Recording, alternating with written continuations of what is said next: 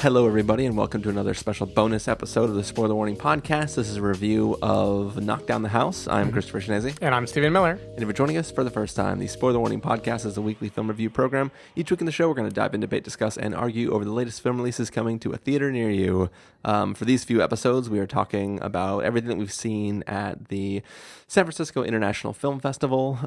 In this episode, as we said, we're talking about the film Knock Down the House, which is a documentary about four women who are running for trying to take back seats in the House during the primaries that just passed. It's sort of the story of them trying to build their sort of like grassroots movements and hopefully for some get elected. I wonder, is it considered spoilers to say who makes... Everyone knows AOC gets elected, right? But that part is spoiled for the world. I don't know if I'm alone in having not known the outcome for the other three people. I did not know the outcome for the other three people just because I wasn't super familiar with them because they aren't from here. So I wasn't following their races in particular. I had heard about Amy Vilela's race, referenced at least, but I didn't know actually what happened in the end. Yeah. But I mean, I think that if you were trying to decide if you wanted to see this film and you just Googled all four women, that you would be spoiled in general. And this film is sort of less about the results than it is about like the spirit of what they were trying to do and kind of how the people that they interacted with over the course of their run took their interactions with them and sort of the history of why they were trying to run at a time when like the people they were running against were just like pre-established people that have not been challenged and things like that. But yeah, I mean, anything to say before we kind of just dive into what we thought of this film? Nope, I don't think so. I know this is going to be a short one. Documentary ones usually are. So I mean, we'll just dive into it. I don't know if there's a trailer out for this yet, but there might be because this comes out on Netflix in like 3 weeks. So there may be a trailer. So that'll either play right now. If I was a rational person, I would have dropped out of this race a long time ago. Crowley hasn't had a primary challenger in 14 years. He's taken $3 million per cycle. He's going to tell me I'm small, that I'm young, that I'm inexperienced.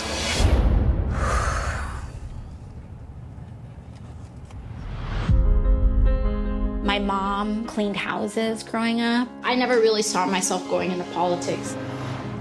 Americans aren't asking for a lot. They're just asking for politicians to help them get by. I can do this.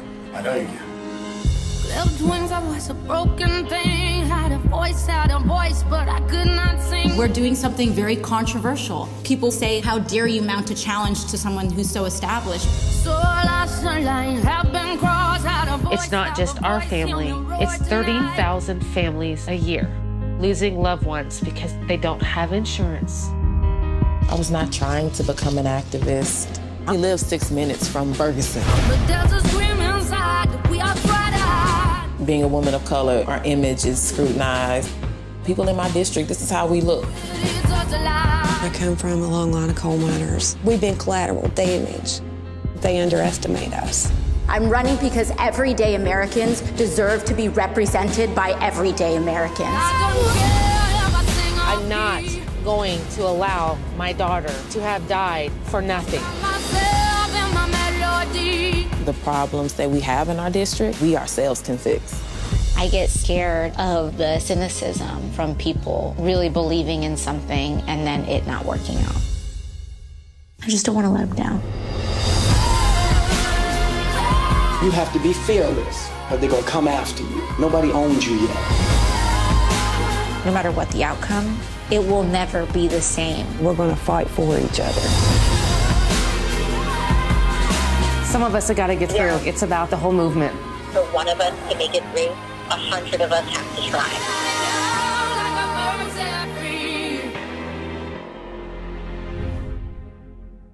So, Stephen Miller, what did you think of Knock Down the House? So remember when we talked about On the Basis of Sex? We talked a little bit about like the feeling of going to the Castro Theater and seeing a movie about progressive politics and feeling like the crowd vibing on every move, and how depending on your mood, that can either be like a nice uplifting moment or can kind of make the film feel even more sappy and crowd pleasing than it already was. This movie has kind of proved to me that my mood can be such that it is awesome to be in a crowd where everybody is just cheering everything. Yeah. This movie is not nuanced and two-sided. I don't think it ever pretended to be. I don't think anyone watching it is wanting it to be that. But I think for what it is, which is a kind of a motivational documentary to like show something hopeful in politics, which is like, God knows there's not a lot of that going on recently. Yeah. I think this totally succeeds, and it succeeds for a few reasons. One is that all the women's stories are different in a way that I think is like captured well by the film. Amy Vilela in particular is someone who, so she was running in Nevada. She was a single mother who we learn as the film went on, started to decide to run after her daughter passed away because of lack of insurance. So she kind of like, she starts by seeming a little bit like gruff or unapproachable. Like my guess is she's probably politically more moderate than most people in this area just because she's in Nevada and that's probably how politics go. But she really kind of rises up and becomes like a very inspiring, moving figure as you see this human being who just decided like, I want to run for office. The same is true with Cori Bush in Missouri, where she'd been an activist in Ferguson, and we get to see her kind of come from the grassroots movement of like, I know people, this is my city, I can engage with them on a personal level and start to build up a coalition. But the real, like, I hate to even say this because this is not the AOC movie quote. That's not what you're supposed to call it. That's not it is. This movie lives or dies by Alexandria Ocasio-Cortez's charisma, and she is so fucking charismatic in this movie. And I think like maybe part of it is the benefit of hindsight, right? Like not only do we know that she wins, but she would go on to become already in office after just a few months, like one of the most like front and center political figures. And she is doing all the things that she claimed that she would do, right? Yeah. She's calling people out. She's like giving powerful speeches. She's making actual policy pushes that are way beyond what the establishment would do. And like, there's something about knowing that ending and then watching her as like a bartender in the Bronx and watching her like kind of nervously be in a group for the first time discussing what it would mean to run that really just makes the movie be very like inspiring and positive. And it is obviously political, but I don't think it's political in the standard like left-right way of like, let's demonize different political views. It's very much about like, we can be a part of this, right? Like people can decide I am going to talk to my community. I'm going to accurately represent them, and I can actually take on like big politics if I choose. And I think that feeling was just really, really, really. I found it inspiring, and I don't usually say inspiring, right? Of course, this is probably like the most cliched thing in the world for me to be inspired by, but I really think the movie just does a good job of painting like how would it feel if an everyday person was suddenly thrust into politics. If I can criticize the movie, I think it takes the fact that AOC is like the most charismatic and probably adds a lot of hindsight in terms of she is the person who wins the race. No one else won this time. And whether because of her innate charisma or because her race was already more publicized than others or because of hindsight, it makes the movie be like 75% her, right? Like, and by contrast, like I think, so Amy Vilela gets a good chunk, like maybe she gets 15%, Cori Bush gets maybe 10%, and then poor Paula Jean Swearing in West Virginia gets like, 5% of this movie? Like we don't really get to see anything about what happened to her. I don't know why. I don't know if it was just the filming schedule didn't work out or they just didn't have enough locations to go with her. But I didn't feel like I really got a feel for all of the candidates. But you do get this unifying feeling of like how hard it is to get on the ballot, how hard it is to get on the debate stage, and then how it would feel to actually try to surge into a primary against like established figures. And I just really liked it. It gave me like newfound respect for AOC and how well she manages to be both culturally savvy and very human and well-spoken and also be able to push in like a very politically savvy way. I was very impressed by this movie.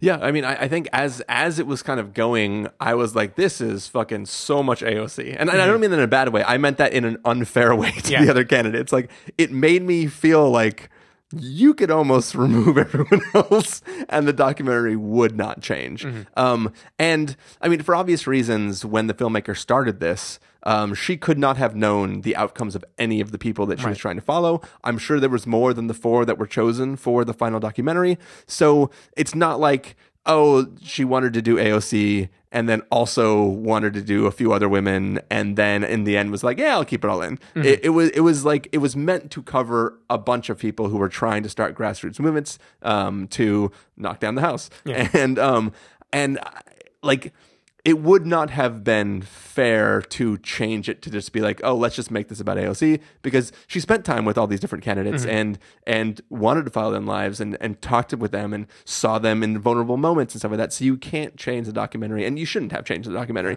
but it still felt, even as it's progressing, to be lopsided to one story, which was not bad because that story is incredibly interesting. I mean, all the stories are interesting, but like, as you said, like, AOC is like incredibly charismatic. In like, my familiarity with her is the clips that we all watch when she lays a smackdown on somebody in like a hearing somewhere, and like, those are cool, and I'm like, oh yeah, cool, like, she's awesome, like, I appreciate her. This doesn't shed her in a different light. It's the same light. It's just more of that light. And now you're like, oh, like, going back to talking about Sunshine, this movie is like going in the room and just turning down the dampening field and just letting all the rays hit you, and you're just like, she's pretty fucking cool.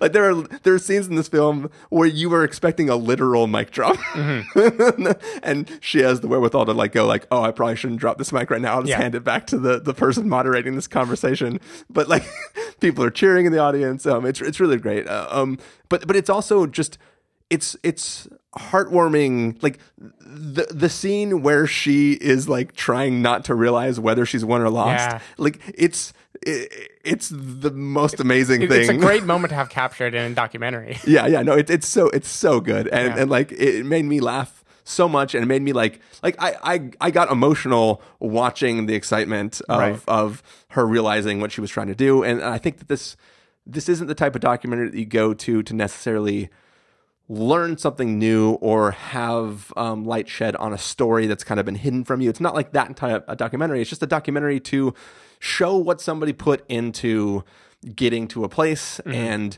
that this wasn't just like a run for show. This was like, I'm actually trying to change things, all of them. And, you know, the ones that didn't make it are going to go on and try to do it again. And this is like getting those experiences and what they've done out to as many people as possible, especially on a platform like Netflix, is just a good thing to see people paying attention to. This electoral cycle has caused a lot of people, myself included, to pay attention to politics more in a way that they haven't before. And these are just the type of stories that aren't even necessarily trying to push specific agendas, but just letting you watch ordinary people who are, for the first time, trying to branch out and being like, why do we fucking let all these other people make all these decisions for us when I have like a platform, I have a thing that I've been through, and I want to go make a change? Let me just do that. And it's fucking possible. I mean, Trump made it so everybody knows anything's possible now, but these women are showing that very specific positive things are also possible. And I was kind of thinking about that, is how do I feel about this relative to populism in the presidential race, right? Because at least my feeling at the time, I was probably a lot more centrist in 2016 than I have landed now. Events have kind of shifted me leftward on many different issues. But anyway, back then my line would have been like, you need someone with experience and expertise in the White House. And I think I still believe that for a role where you are making many decisions every day that are governing a ton of people. Yeah, but I mean, that's also why you surround yourself with people that can help you with that experience that you lack. Yeah, of course. But I think I still stand by that. Like, if someone just came from nowhere and ran for president, I don't think I would feel like inspired and motivational in pushing for them. What's interesting, the House of Representatives is so much about like, I'm going to represent this area that I know very well. I'm going to be one voice among many that tries to shift my party, move it in the right direction. And for that in particular, I just feel like, hell yeah, go for it. Like, make that, like, anybody should be pushing for that. Anyone who like has a feeling they think they like know something about a community that others don't know, they should be like all in on it. And it's interesting because I can even see the strings, like AOC is up against Joe Crowley in this movie, and we don't get to see much of him. We hear about him a lot as the boss of the Queens, right, in the Bronx, and he's the guy who owns the political machinery, and we learn how hard it is to dismantle the machine. And in truth, all we really see of him in this movie is him being at a parade and being at a debate and being not at a debate. Yeah, being not at a debate. And when he's at the debate, being generally polite but fumbling a bit, right? Objectively, that's all we see. We haven't actually seen you're an evil guy, you're entrenched in power, you're way too this, you're way too that. But in the context of the movie, what you're seeing is him compared to this new vibrant energy is just an unflattering comparison. Yeah. And I think that's what the movement is all about. It isn't demonizing the people who were in politics, but just saying hey, it's our turn now. Get used to it. And I think also it wasn't just that he was so evil. It was also that he was just nobody was running against him, and he was sort of just in this place of power for seemingly no reason. Yeah. And she was why? Yeah. Right. It's not just that everyone who's in place now is terrible. It's that lots of people have just been in place for reasons that we don't understand because it's just that's the person you knew who was there. Just elect them again, I guess. So people who have ideas can go and replace these people. Mm-hmm. Maybe not everybody who replaces somebody is going to be great. Yeah. But statistically, that's true. Yeah. Yeah. You definitely get the sense too in this movie that the new people, because they have to work harder, they get to really integrate themselves better in the community. I loved seeing, I hate just harping on AOC, but we see just way more of her than anyone else in this movie. And we get to see her, she's giving a speech in Spanish in part of the movie. She's learning how to introduce herself in Arabic so she can speak to a Yemeni person who has a Yemeni TV show. There's all this stuff of really diving in and trying to listen and understand and grapple with the issues. And I just feel that's really cool to see. And it's really funny watching this and then the next day watching Veep and turning my political cynicism back on again. Yeah. But for a brief moment, I didn't feel cynical. I felt good. And I do also think, even though the other women don't get as much of a platform in this movie, you do definitely share with the pain of losing. I think all of them kind of get that moment of the anticipation of election day and the moment votes start coming in, and we get to see really human moments of them breaking down and realizing this thing that I've been pushing for so long, we didn't make it, right? What do I do now? Yeah, and I think the movie does a good job of not being too intrusive or voyeuristic on those moments, but still giving us the human part of it. So yeah. I think it was well done. I think it was handled with a delicate enough touch. And it helped also that in the Q&A for this movie, then two of the candidates, not AOC, but Cori Bush and Amy Vilela were both present along with the director. And the ovation that they got when they walked out, and then the enthusiasm they came at it of wanting to run for politics again, not leaving the spotlight, that was a heartwarming little coda on the movie. Yeah, I thought.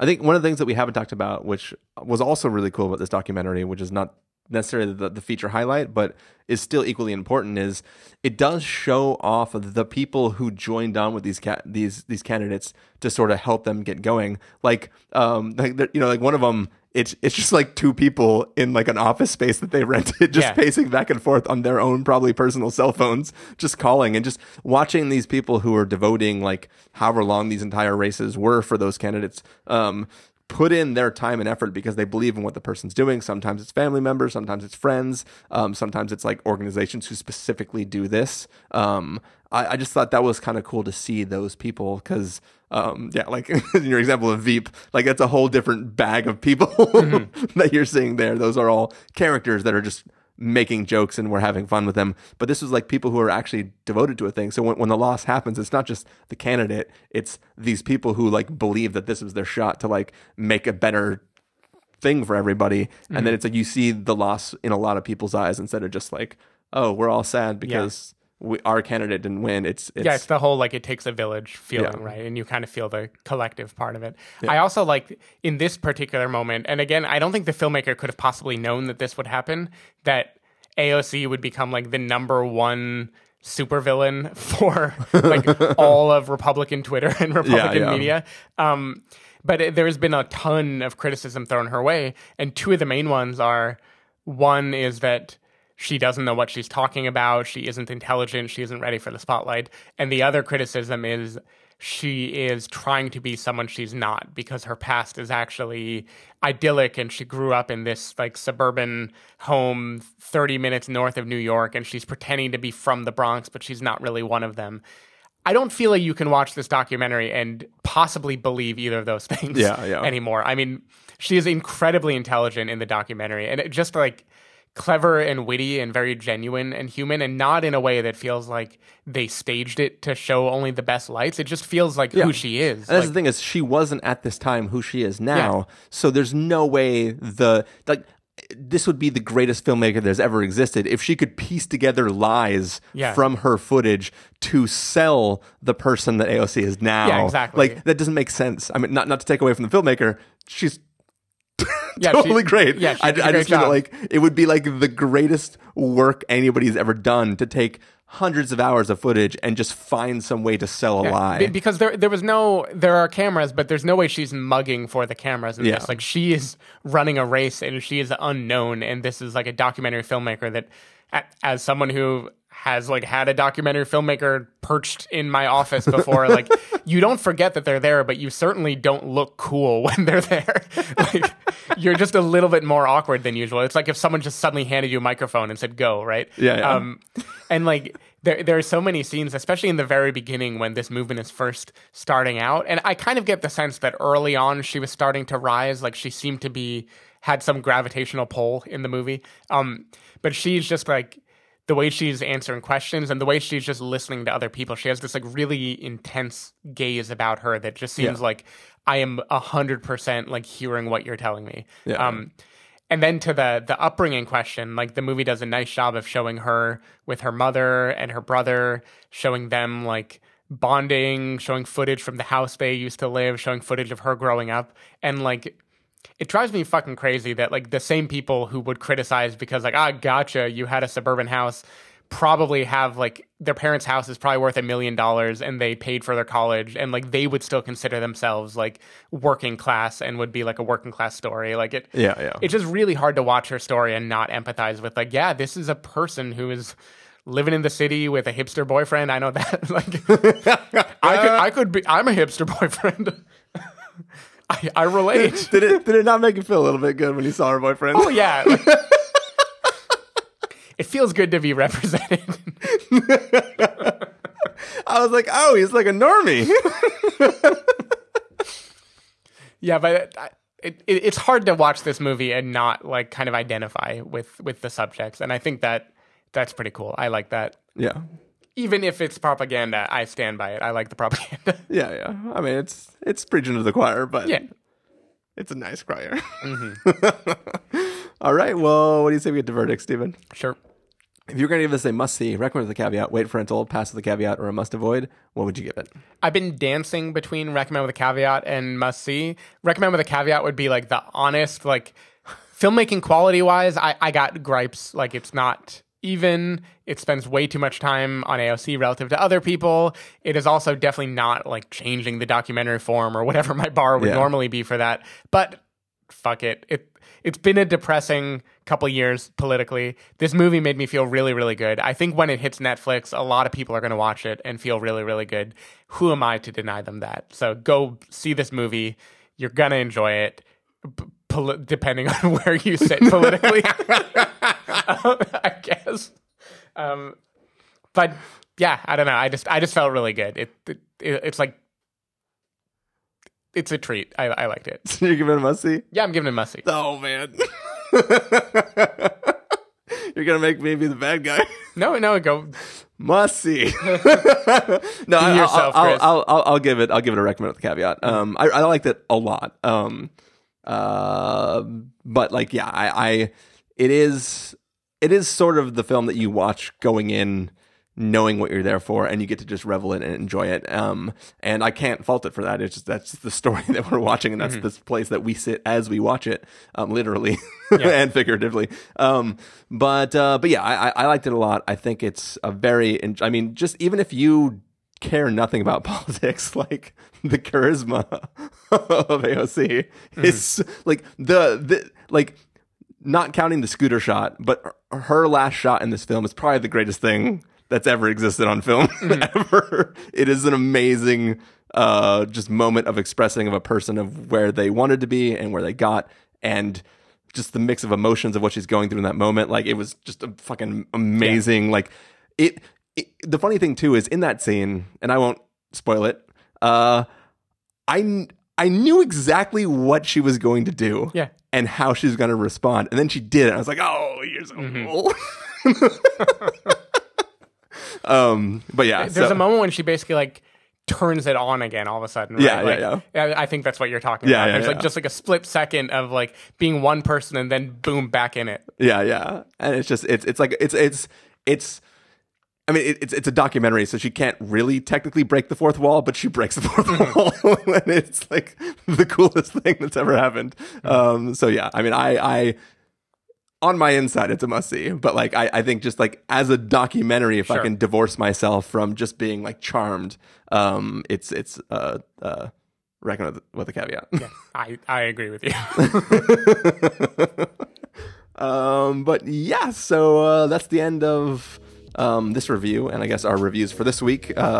Steven's gonna do some traveling. We're both gonna catch some more films at the festival, and we'll be back next week with some more reviews.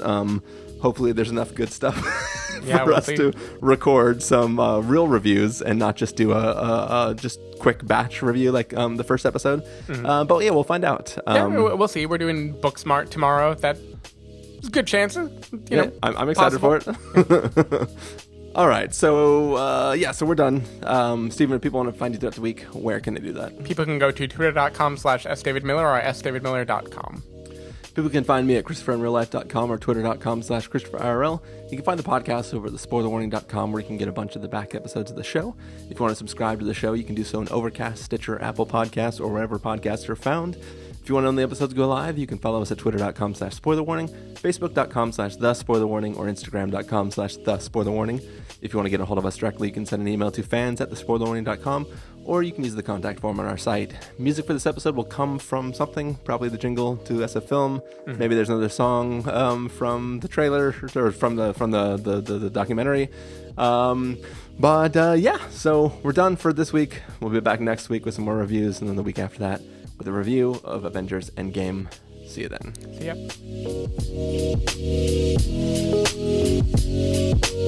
ya.